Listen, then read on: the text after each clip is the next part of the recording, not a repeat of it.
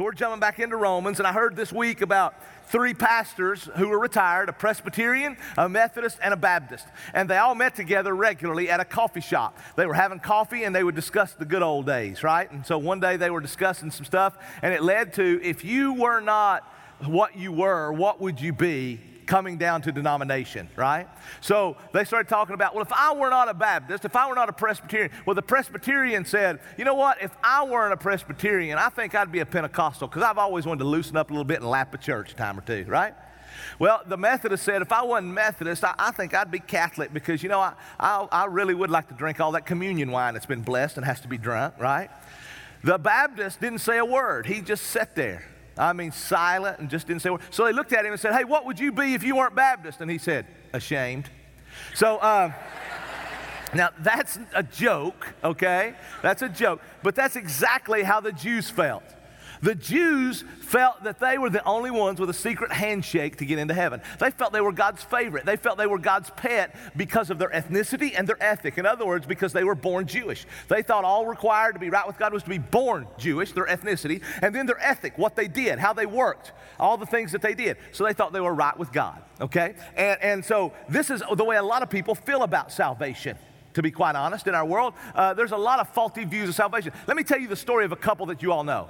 This lady was born on the 3rd row of a Baptist church. Matter of fact, she started going to church 9 months before she was born, and she had grown up in church, listened to more sermons than Billy Graham had preached, okay? So she's been there all of her life. Her husband, on the other hand, man, he didn't want anything to do with church. He spent his Sunday mornings baptizing worms out on the lake, right?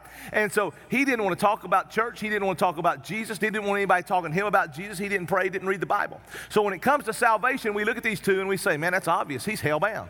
I mean, man, if anybody's going to hell, he is. I mean, he doesn't want anything to do with God. He can't even spell God. Now, she obviously is going to heaven. I mean, man, she has gone to church all of her life. She's been baptized. She's a member down there. She has worked in the nursery. She's supported missionaries with her fund money. I mean, surely she's going to heaven, right? Well, eventually, this dude is out fishing on the lake with a buddy that he invites who happens to be a believer, and he shares the gospel. For the first time, this guy has heard the true, real gospel. And hearing the true, real gospel, the Holy Spirit convicts his heart. He surrenders his life to Jesus and is saved right there on the lake. It's an amazing day. Tragically, a week later, he has a heart attack and dies.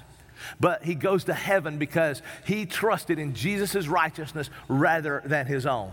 His wife continues to go about business. She gets even more involved in church now that her husband's gone. 2 years later, she dies, but she goes to hell. The reason she goes to hell is because she trusted in her own righteousness rather than in the righteousness of Jesus for her salvation. Now, this is a fictional story. I made it up, but it's real. It happens every day. Matter of fact, you know this couple. Some of you are this couple. Okay? And so when it comes to salvation, people believe a lot of different things about salvation. Many people believe that all that's required for you to go to heaven is for your heart to stop beating. You die. That's it. Man, you die and you no air in your lungs. That means you're going to heaven. Well, others would say, nah, that's a little cheesy and a little shallow and a little, too much for me. But I do believe God grades on a curve. I mean, when he looks at me, surely I'm going to get in. Look at the world.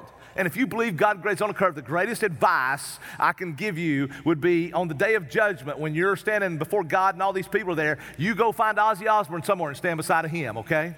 Because surely God's going to look at you and him and go, okay, you're in. So, but here's the deal. You better be sure about this because you only get one shot. Right? There are no second chances. There are no do-overs, no mulligans, no makeup exams. And contrary to popular belief, God doesn't grade on a curve. It is a test that's pass or fail only, and you have to score 100% righteousness in order to pass. 100% righteousness in order to pass. Anything else is failure, right? Today we're jumping back into Romans. Paul wrote this letter to the church at Rome to explain what salvation is all about. And I want you to remember the context. Anytime you're reading Scripture, you cannot divorce the Scripture from its intended audience. You have to understand context. Paul's writing to the church in Rome to explain salvation to them so that they and we, this is Scripture, so it's enduring, right? It's good for all people, all time, all places. It never goes out of style. It's always right for all people. And so he's letting them and us know how to be saved. That's a biblical word, salvation, how to be saved, right? How to be right with God. And he's doing it because he wants to go to Spain. If you'll remember, you can go back and listen in the first messages in Romans. He's wanting to go to Spain to preach the gospel because the Spaniards have not heard about Jesus and the gospel's not there. And he wants to go to preach the gospel in Spain. And he wants the Romans to support him. And so rather than sending them a support letter of like, hey man, so many Spaniards are lost and I need your help to go preach the gospel, can you support me? He goes into theological, this treatise about salvation so they will get it, so they'll know, wow, the Spaniards do need Jesus because they're believing in themselves for righteousness. Okay? And so he's preaching, or he's writing this letter so that they'll, and we will understand salvation. We got through chapter 9 in May, stopped, called a timeout, and then we looked in the summer at the 10 plagues God used in Exodus to bring Israel out of Egypt. You can go back there and catch up online if you want to as well. Today, we're jumping back in, and remember as we jump back in, Paul is answering the question at this point in his letter, what about the Jews? Because he's been preaching this salvation or teaching about this salvation and how it is by grace alone, through faith alone. It's not through any works, merit of your own. And so therefore, the Jews are not saved.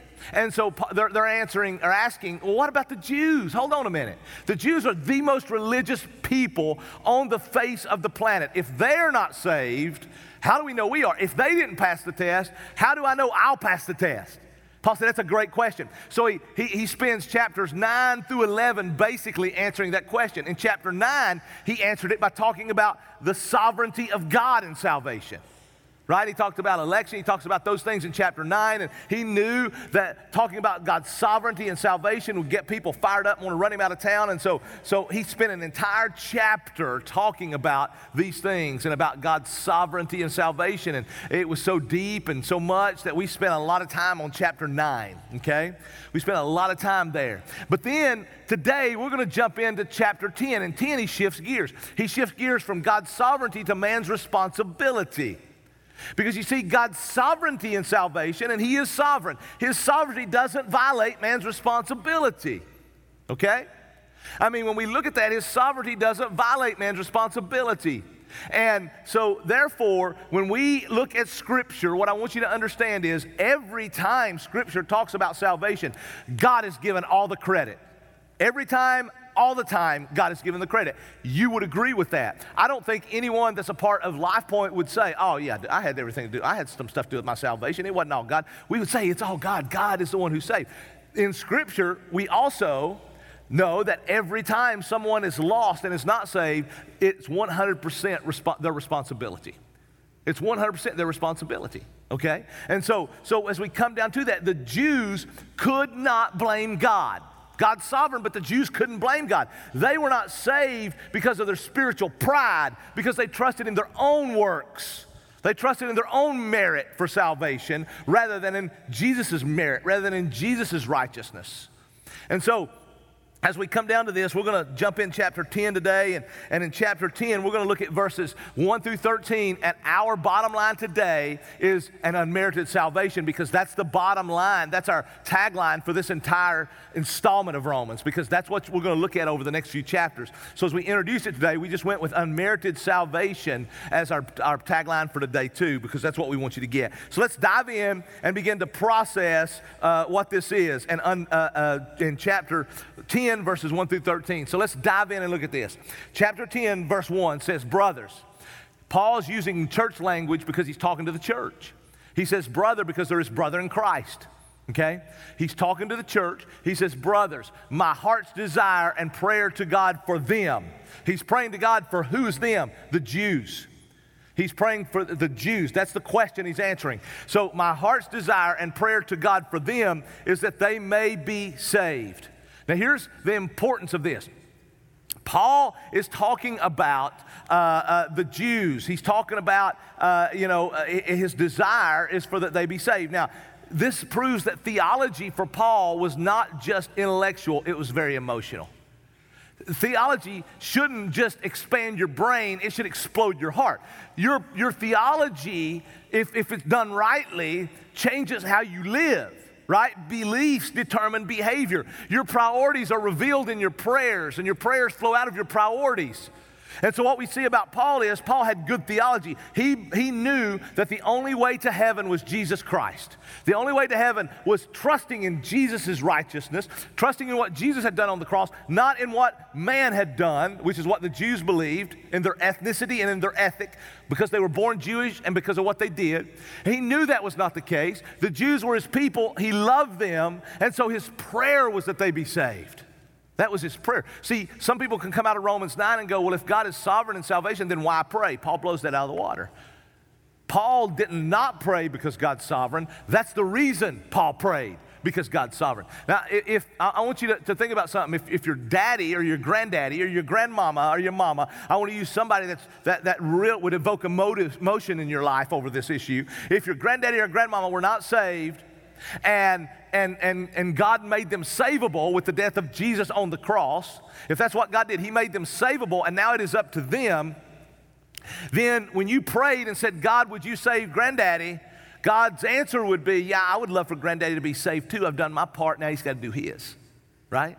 So Paul's prayer was because he knew that God was sovereign. And if you believe that salvation is up to granddaddy, then talk to granddaddy more than you do Jesus. If you believe it's up to Jesus, you talk to Jesus more, right? Now you talk to both in either situation, but where are you going to put the emphasis depends on what you believe. Man, I plead with people. I plead with people to be saved, but man, my ultimate plead is with God, because he's got to convict them. Our mind is seared by sin, and because our mind is seared by sin, that's why as we're looking, and we talked this morning in our leadership initiative theology class about when we're looking at the doctrine of God. We've got all these ideas. We got some false views of God: atheism, agnostics, atheists, polytheism, deism, pantheism, all these faulty views of God. We got all these arguments, philosophical arguments for the existence of God. The cosmological argument, the teleological argument, the moral argument, all these arguments for the existence of God that are philosophical and logical, but God's greater than any of those arguments. And the bottom line is, our mind, because it's seared by sin, cannot comprehend who God is and explain who God is fully with logic. It has to be God who takes away our blindness and our irrationality when it comes to thinking about who God is. So God has to convict. No one would think God doesn't have to convict. God has to convict. So Paul said, I know that I've got to plead with God because God has to convict. And I've got to share with them because it's their responsibility to surrender to God. See, God's sovereign, man's responsible. God's sovereign and man's responsible. And so, God's sovereignty doesn't eliminate our prayers. It includes our prayers because God has chosen to save through our prayers and through our preaching. That's what we're going to see next week, through our prayers and then through our preaching next week. We're going to see that. So what do? We pray hard. We pray hard. Pray hard for people to be saved. See, Paul's prayers were unanswered in his lifetime. Did you know that? Paul's prayers are still unanswered. Paul prayed that the Jews would be saved, and they still don't know God as a whole. There are pockets, there are Messianic Jews, but as a whole, the Jews are still unsaved. Their eyes are still closed to the gospel. Their hearts are hardened to the gospel. Right? So Paul's prayers, what he pleaded with God, are still unanswered. But he prayed. What's that tell us? You pray, trust God's timing. You trust God's time. You pray. Pray hard, talk to people hard, trust God hard. Pray to God hard. Right? We pray. Now, we wouldn't blame Paul if he told the Jews to go to hell because of how they treated him. Man, they ran him out of town. They stoned him. They absolutely ridiculed him. We wouldn't blame him if he said, you Jews can go to hell. But he didn't tell them to go to hell. What he did was he prayed that they go to heaven, and he told them about Jesus so that they would hopefully go to heaven by surrendering their life to him, right? So this is a great example of what it means to love your enemies and pray for those who persecute you. Do you love your enemies? Sometimes the people you need to really be praying for and sharing the gospel with are those who persecute you. Do you love your enemies? Do you pray for those who persecute you? That's what we see Paul doing. Let's look at verses 2 through 4. He says, for I bear them witness that they have a zeal for God, but not according to knowledge. They're religious. They're religious, man, the Jews. There's no one more religious in that day. For being ignorant of the righteousness of God and seeking to establish their own, they did not submit to God's righteousness. going to explain this. For Christ is the end of the law. I'm really going to explain this because it can be confusing.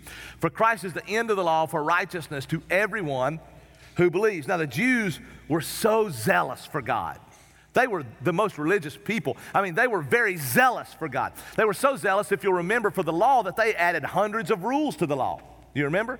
God said to honor the Sabbath, and they began to define what it meant to honor the Sabbath in some way, and then hold people accountable to their interpretation, and then how they had bound people's conscience to their opinion, not God's word.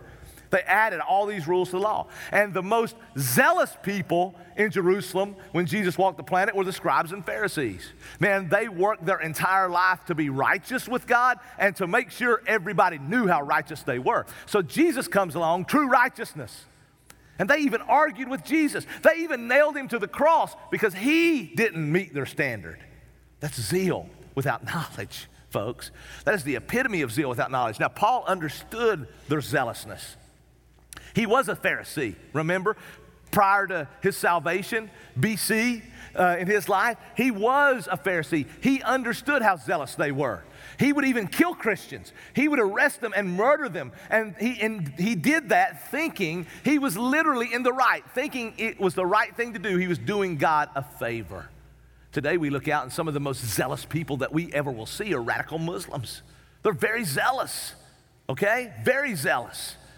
Zeal without knowledge, folks, leads to nothing but terrorism and fanaticism.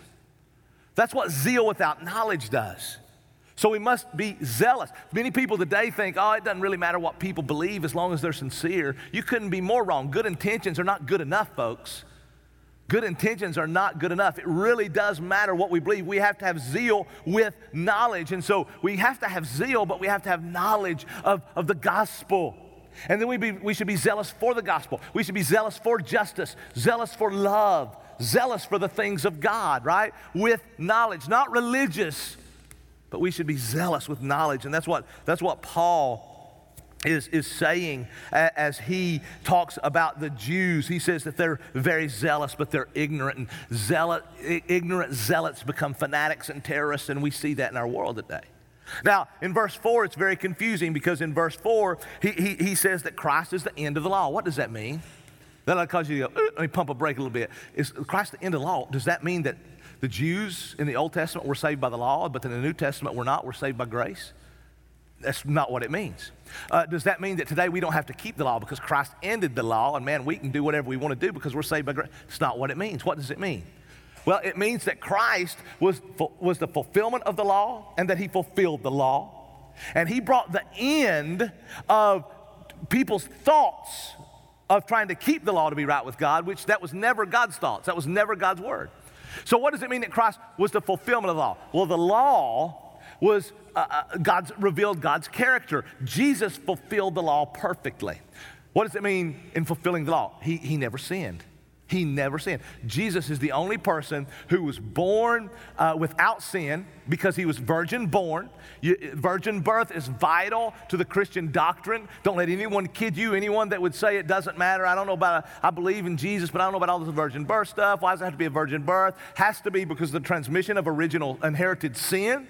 Jesus is the only person who was born without inherited sin. And then he never chose to commit sin. You see, you and I are doomed from the birth because, as David said, I was conceived in sin, right?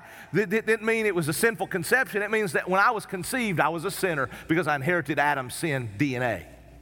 So we're born sinners, but then we can't just blame Adam because we've chosen to sin. Not Jesus. He wasn't born a sinner, nor did he choose to sin. He was completely 100% perfect so that the scripture could say, he who knew no sin became sin on our behalf. He died my death in my place. He fulfilled the law, completely righteous, and died in my place on the cross. Then God brought him back from the dead on the third day, proving that his death had satisfied God's righteous standard. God's justice was satisfied. Then what he did, when I surrendered to Jesus, because God's sovereign, but I'm responsible. So when I heard the gospel, the Holy Spirit convicted me and I surrendered to Jesus. And I said, yes, I want to surrender my life to him. What happened was he imputed, which means gave, Christ's righteousness to me. He took my sin and gave it to Jesus. So now I'm righteous. I don't always act righteous, but I'm righteous because of God's righteousness. That's why Paul said they're ignorant of God's righteousness. They tried to earn their own. See, realizing I don't have to earn my own righteousness. I have Jesus' righteousness. I don't always act right, but I am righteous in my standing before God. So that means when I confess my sin every day, because I hope you have times of confession if you're a Christian, because you know you're not perfect, right? And so when I confess my sin every day, I confess not to be righteous with God, because I am righteous. Knowing that when I was redeemed by God, if you're a Christian, knowing that when you were redeemed by God, He forgave all of your sin. He forgave the sin you had committed to that point and the sin you would always commit. He knows the sin you're going to commit tomorrow, and He forgave it. So when you go to confess that sin, it is already forgiven. There is therefore now no condemnation that for those who are in Jesus, Romans 5:8. Remember that passage we preached. There's no condemnation. You're forgiven. So why do I confess? Not so that I can be righteous in standing before God again, but so I can be holy. Because God tells me to be holy as He is holy. Because of relationship, right? So they didn't understand God's righteousness. They tried to get their own righteousness. It was spiritual pride. And so, as we look at this, we got to understand God didn't give us the law to make us righteous. God didn't give us the law to make us righteous. He gave us the law to show us we can never be righteous on our own. When we look at the law, we realize I can't ever keep that law. I blew it on the day I was born, right? I blew it the day I was born. I can never keep that law. So the law was not to save us, but it should drive us to the cross, running to the cross for grace. It should drive us running to the cross for grace. And so we need to be saved not just from our sin. We need to be saved from our own attempts at righteousness, folks. We need to be saved from our spiritual pride and our own attempts at earning God's righteousness. That's what the Jews did. They were ignorant of God's righteousness, and so they trusted their own. They were doomed and damned because of it. And Paul says, no, it's not our righteousness, Romans. Understand that. The Spaniards need to hear the gospel because they don't know about Jesus' righteousness. They're ignorant. The Americans need to hear about the gospel. The Belgian, the Thai, the Mexican, the Puerto Rican, you name it. They need to hear the gospel because they think they can earn the righteousness, and it's Jesus' righteousness. Let me read verses 5 through 8. He says, for Moses writes about the righteousness that's based on the law. Okay, he's talking about the law of Moses, the righteousness that's based on the law, that the person who does the commandments shall live by them. But the righteousness based on faith, okay, so you've got righteousness by your actions. Now this is the righteousness, Jesus' righteousness given to you, righteousness based on faith. Do not say in your heart, who will ascend to heaven, that is to bring Christ down, or who will descend into the abyss, that is to bring Christ up from the dead. But what does it say? This is talking about the righteousness of faith. It says the word is near you in your mouth and in your heart. That is the word of faith that we proclaim. So let me tell you what he says here. He comes in and he says something that like makes you go, huh? I mean, when Paul writes, it's sometimes you got to read it a couple of times and you read it again and you say, okay, this is hard to understand, right? That's why I love Peter. Peter's talking about Paul's writing and said, sometimes it's Cat Paul, he's hard to understand. You know, and if Peter says that makes me feel good because sometimes I don't understand. So I have to dig in. Let me tell you what he says right here. Paul says that if we want to be saved by keeping the law, we would have to be 100% righteous, right? Remember what I said, the test is pass or fail. There's no makeup exams, and it's 100% or failure. Man, 99 ain't good enough on this test. Man, in school, if I made a C, man, I'm going home. I'm shouting to mom and daddy, and daddy's like, "Yes, son, way to go." I mean, right? Listen, C ain't good enough. A B ain't good enough. 99 is not good enough. 100% perfection's required.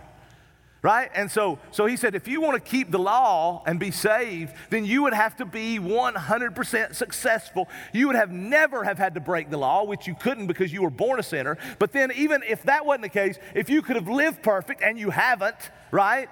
But even if you could have, or even if you didn't, if you said today, I'm going to from this day forward, then now you're a fool for thinking that, right? So he says, look, you had to be 100%, and none of us have done that. No matter what your mama tells you, buddy, you ain't perfect. And I know some of you dudes' mamas told you that all your life. Your wives had to beat that out of you. You're not perfect.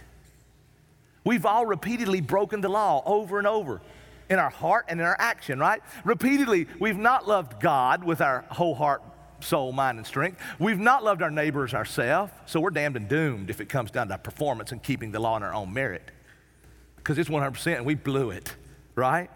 And so Paul quotes Deuteronomy then to help us to understand this whole thing about descending and ascending. Because you read it and you're like, huh? He quotes Deuteronomy to help us understand it's always been by grace. He says, the righteousness by faith says you don't say in your heart who will ascend to heaven or who will descend to the abyss. And you go, what? This is Jewish phrases that really what they mean when they would say that, it's like idioms and phrases that we use. They're talking about things that are impossible.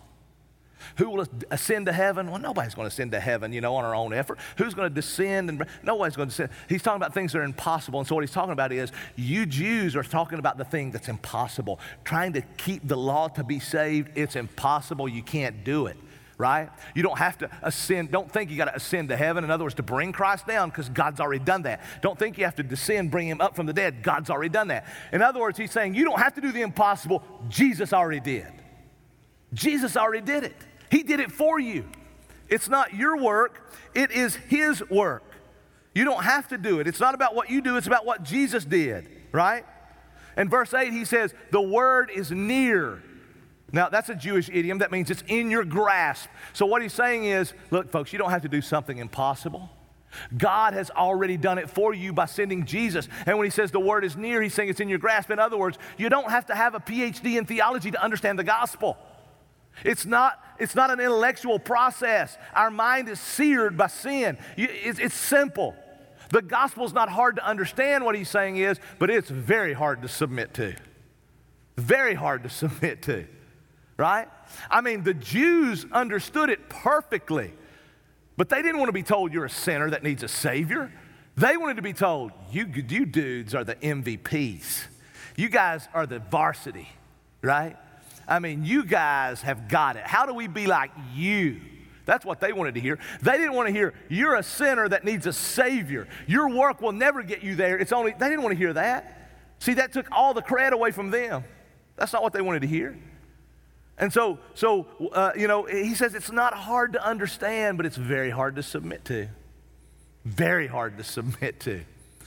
So let's close this out, 9 through 13. He says, because if you confess with your mouth that Jesus is Lord and believe in your heart that God raised him from the dead, you will be saved. This is Old Testament, okay? We're going to talk about that. He says it over and over, Old Testament stuff.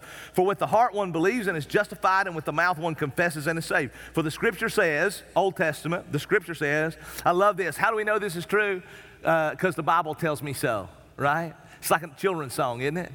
Because the Bible tells me so. That's what he's saying. The Scripture says, everyone who believes in him will not be put to shame, Old Testament. For there is no distinction between Jew and Greek, for the same Lord is Lord of all, bestowing the riches on all who call on him. For everyone who calls on the name of the Lord will be saved, Old Testament. Listen, he keeps going to the Old Testament with these quotes, bringing up salvation, because he's wanting you to know and me to know and the Jews to know, listen, this is not something new. This is not law versus grace. It's always been by grace. It's always been by grace. And he says, if you want salvation, he didn't say you got to earn it. You got to earn it. Right now, man, you watch the Titans last night, man, you get some hope, but all those players, man, there's a whole bunch of players on that field right now, and they're trying to earn that roster spot, because that's what we're taught here, right? You got to earn that spot. That's not what God says. That's not what Paul said. He didn't say you have to earn your roster spot in heaven. He said, what? Confess and believe. Confess that Jesus is Lord, believe in your heart, God raised him from the dead. Now, let me pause right there, because it sounds like there's two things required for salvation, believing and confessing. And that's not true. We know you can't build a doctrine off of a passage, right? I mean, the Church of Christ brethren come in here and will teach that you got to be baptized in order to be saved. It's Acts 2:38, right? Acts 2:38 says, repent and be baptized for the remission of your sins. So they say, there it is. You got to be baptized to be saved. You can't build a doctrine off of one verse. We know the Bible teaches it's Jesus plus nothing. It's not Jesus plus baptism. It's not Jesus plus preaching. It's not Jesus plus confess. It's not Jesus. It's Jesus and only Jesus, Jesus, Jesus. That's it. Jesus plus nothing, right? So what does this mean? Well, here's what he means. He means that it's truly believing in Jesus that's going to save you, and that those who truly believe will loudly confess. Those who truly believe, folks, will loudly confess. If you don't confess Jesus with your words, actions, and life, then you probably don't truly believe. Those who truly believe will loudly confess. James talked about it as faith without works is dead. Works do not save you, but if your faith does not produce works, you probably didn't get saved, right? Faith without works is dead, James said. Luther said it this way. He called it a fide viva. Is the only faith that saves is a fide viva, a living faith in Latin. A living faith, he said. In other words, it lives, it moves, it changes you, right? And so what Paul is saying here is that salvation is only by grace through faith, believing in Jesus, and those who truly believe will loudly confess, okay? And so we need to understand this because many people have trusted a profession of faith for their salvation. Let me explain. Some of you are new to us, and I want you to understand because every now and then I get a question about how come you guys don't do a come forward invitation. It's not that we never do. It's not that we never will. It's that that's not our norm. And let me tell you why that's not our norm. Our norm is because, we do an invitation. Every week we preach the gospel, and every week we invite people to respond to the gospel. We tell people to come back and see us. We tell people but we don't just do and come forward because, and it became customary. It's really in its infancy still in the church, and we see it less and less today. About 100 years ago in the age of revivalism, when people started doing this, and what would happen is, the music's playing, and man, you come forward, fill out a card, pray a prayer, all that. Some of you, that's exactly what happened, and I'm not discounting it. Please don't understand. I'm saying it's wrong. If you come from a church, or if you're part of a church, I'm not saying it's wrong at all. I'm just telling you why we've chosen to step back from that, because what we ended up doing is baptizing people who had made a profession of faith. Half of them were baptized again because they trusted in that profession of faith. Now listen. It's not a profession of faith that saves you. It is a possession of faith that saves you. Okay? I can profess anything I want to you. Okay? And so it is a possession of faith. Now, when you possess faith, profession is very important. Those who truly believe will loudly confess. Okay? And so, do you confess your faith? If you claim to be a believer, do you confess it? Do you profess it? The first way you confess it is public baptism. That's what Jesus said, right? That was so closely associated in the New Testament that's why it says repent and be baptized. It was so closely associated. So if you are a believer, do you confess it? Have you been baptized if you're a true believer? You see, we don't understand that in America because we have so weakened baptism. Or when I say weakened it, we haven't. It's just the circumstances have taken some of the strength away from it. Let me give you an example of what I mean. In the day which Paul spoke this, and in most of the world today, if you profess Jesus as your Lord and Savior, that's one thing. But if you do it with baptism, at best, your family will disown you. At worst, they themselves will kill you. All over our world today, that's still the issue. So being baptized in many, many parts of India, in many, many parts of the world today, being baptized, you're signing your death warrant or you're disowned from your family. See, that costs something. And it doesn't matter. Paul's point here to those who knows that confession is costly is saying that if you're truly saved, you will loudly confess no matter what it costs you. In America, see, getting baptized, we put it off because, we get baptized, great. People give us a high five, and it's wonderful. We go out to lunch. There's no, family. We're not going to be thrown in jail for it. We're not going to be killed for it. Listen. Are you loudly confessing? You need to do it with your baptism if you're a believer. But it needs to go beyond baptism. It needs to be your life. Are you confessing with how you live your life? I think it was Francis of Assisi that is quoted. But it was saying, preach the gospel at all times, if necessary, use words. You've heard that? Well, it sounds cool, and now they're saying he really didn't say that, and I'm glad to know because it's horrible theology, and it is the most ridiculous statement I've ever heard. I don't think any real saint would have said that. Now, part of it's true. Preach the gospel at all times, yes. Always use words is what it should have said. Always. Those people who say, well, preach the gospel all the time, if necessary, use words, say, I'm just going to live a good life. Well, that's great because all people's going to do is praise you. Oh, look how good he is. And they got to know the difference and why you're doing it, because Jesus is doing this. You've got to use words when you preach the gospel. It's through preaching that God has ordained that people are saved. That's why we pray. That's why we preach, because God is sovereign in salvation, and He is sovereign and chosen to use our prayers and our preaching and as people respond, right? And so we have to preach the gospel. So do you live it? Yes, you must live it. Do you speak it? Yes, you must speak it. Are you baptized? So we have to confess. Those who truly believe will loudly confess. Boy, that would have been a good bottom line too today, wouldn't it? Those who truly believe will loudly confess. But now let's talk about believing, because that's what it is. Believing, you've got to understand who Jesus really is, right? I mean, you've got to understand who Jesus really is. You can't make Jesus anybody you want, so you have to have some knowledge. Believing includes knowledge, right? I mean, there's a lot of people named Jesus in our world today, right? None of those people are going to save you, right? I mean, who is Jesus, right? Who's the real Jesus? Well, there's a lot of people named Patrick in our world today, but they're not me. There's a lot of people named Jesus, but who's the real Jesus? Only the real Jesus is going to save you. You got to know who He is. You can't make Him who you want to be. The Jehovah's Witnesses and the Mormons have made Jesus into something that is completely anti-biblical. He's not even resemble the Jesus of the Bible. It's not that Jesus that saves. So who is Jesus? You've got to know. And so he says here, as we believe this, we've got to know the facts about Jesus, right? But it's not intellect, it's the heart. That's why you've heard it said that, 12 inches is the distance between heaven and hell, the head to the heart. You got to get it's about belief. And what does He say you must believe? You must confess that Jesus is Lord. You got to believe He's Lord. What does Lord mean? Well, Lord, remember, we just come through Exodus, through the plagues. Lord is Yahweh. Old Testament is the name for God, is Lord. So when He says that, He's saying a couple things. He's saying, first, you must believe that Jesus Himself is God. He's God. He's not a created being. He's God. He's eternal. That's why Jesus told them in John 8, before Abraham was, I am. The same name God used to Moses at the burning bush when He said, I am who I am. When Moses said, who am I going to tell him sent me? I am sent you. I am who I am. Jesus said, before Abraham was, I am. They knew what He was saying. That's why the Pharisees wanted to kill Him, because He said, I'm God. Jesus is God. Do you believe He's God? Not just a good prophet, not just a good teacher. He's God. Lord means God. That was the name for God. Lord also means boss. That's what the word means, right? And when you were confessing in that day, they would say, Caesar is Lord. So you would stand up in Paul's day, whereas in some places baptism will get you disowned or killed. And that day you were saying Caesar's not Lord. That would get you killed.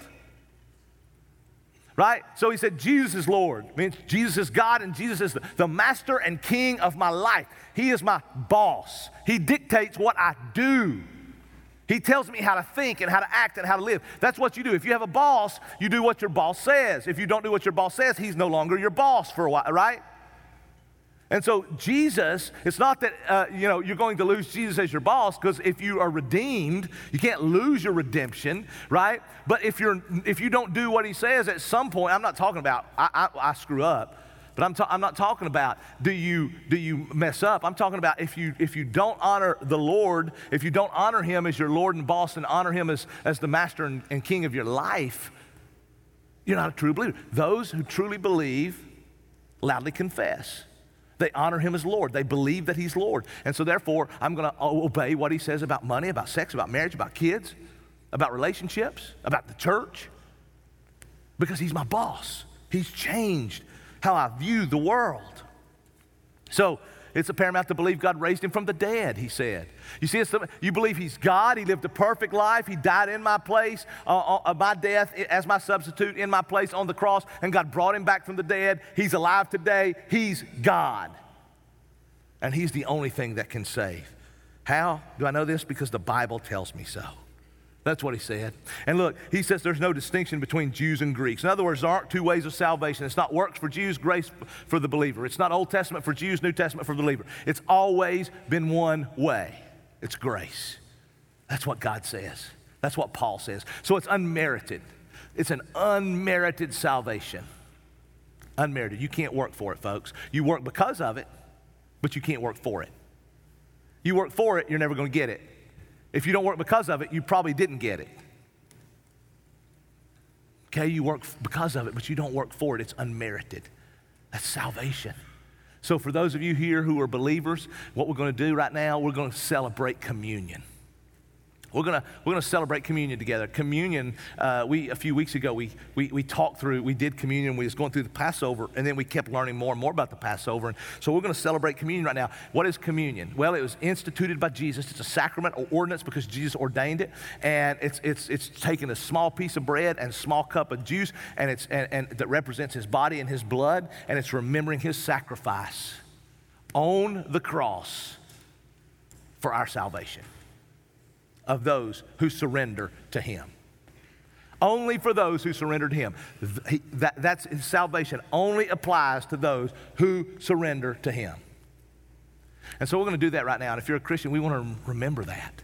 We want to remember that our salvation is unmerited. It was the body and blood of Christ. It was unmerited. And in a moment after I pray, our ushers are going to come down and hand that out when I get through praying. And we're going to do that. And let me tell you how we're going to celebrate that. If you're a believer, remember we talked about, as we was going through the Exodus, he said, God told them as they celebrate Passover that no foreigner was to participate. Now, what's that mean? Well, that means that's a spiritual. It's not an ethnicity. That doesn't mean for us people from Alabama can't take communion. I don't know why, but God included them. Alabamans. Football season. It's already started, all right? I said that at the first service. Somebody come up to me and showed me a passage in the Old Testament where it says, where is this high place which you ascend to? They call it Bama. To prove to me that God loves people from Alabama. I love it. You can't beat them, join them, and I'm not joining them, so you got to make fun of them, okay? So anyway. So this is for believers. That's my point. This is for believers. Believers. If you've been saved, if you've been redeemed, then this is a memorial to the one that you place your faith in, the one that you believe God raised him from the dead, the one that you believe lived a perfect life and died your death. This is a memorial.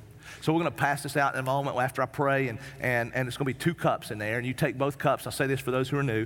The bottom cup's a little piece of unleavened bread. Leaven in the scripture represents sin, and that's what he told them in the Passover, and Jesus fulfilled it. Jesus superseded it, and unleavened means we swept a place clean. And so what we're doing here is, Paul told us when we do this in 1 Corinthians, he told us to examine ourselves. So we want you to take this. If you're a believer, examine yourself. That means, God, is there anything within me I need to confess? Not because I want to be right with you in standing, but because I want to be holy and I want to confess. And so examine yourself. When you're ready, we're going to sing one song. And when you're ready, you take that piece of bread and then you thank Jesus for his body that was broken, and you eat that bread to remember it. Then you take that juice. We use juice. Jesus used wine. We use juice because some of you would have an issue with that, and we don't want to set you back in any way. We use juice, and so don't have to worry about that. And so take that juice, and you thank God for his blood. Thank Jesus for his blood that was spilled and that provided the sacrifice, has given his life for your sins. Take that and drink that and remember his sacrifice. So, and then, if you're a believer, what I would ask you to do is, this is a response time. Then after that, we're gonna sing another song, and man, our usher's gonna come and we're gonna take our offering. Okay? So if you leave before then, we know you don't give. So, just joking. I'm really joking. I don't give right now. I can say that because I don't give right now. I give online and it's set up, and so I encourage you to do that if you make a salary. So that was a total joke. But anyway, I digress. Now let me progress. We're going to take up our tithes and offerings. And then Michael will dismiss you. But during that time in between, this is our response time. So you, at any time during this, you respond how God has led you. Man, you think about God's unmerited salvation. You think about the righteousness that Jesus gave you. You think about the fact that your sins tomorrow are already forgiven. And man, you don't have to live in guilt because God has taken that away. And God has taken the guilt of your past away, and you're righteous before Him. And you might need to confess some things to be holy and strive to do that. But you think about all that means and how it overwhelms you with gratitude and response to motivate you to live. That's the response. Some of you need to respond in repentance and confession. And some of you, we hope, respond by saying, I need to know how to appropriate this unmerited salvation in my life. I need this. How do I get it?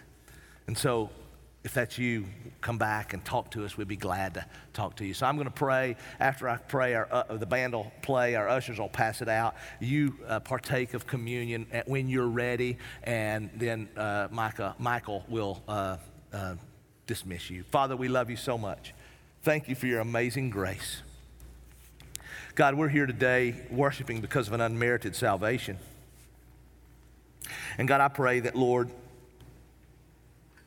those here who are your children, God, that would radically get into the fabric of who we are. And God, it would get so in us that it would ooze out of us in every pore we have.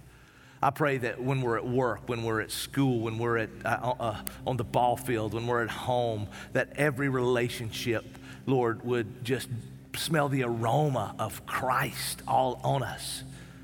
God, I pray that it would ooze out in all we do and say. And God, I pray that, Lord, we wouldn't just be a people who talk a game, but that Lord, our salvation, our unmerited salvation, Lord, would be a fide viva, a living faith.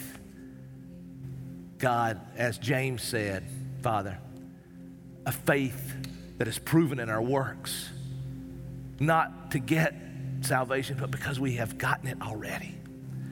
God, I pray that we would live in gratitude, and not out of just duty, but out of delight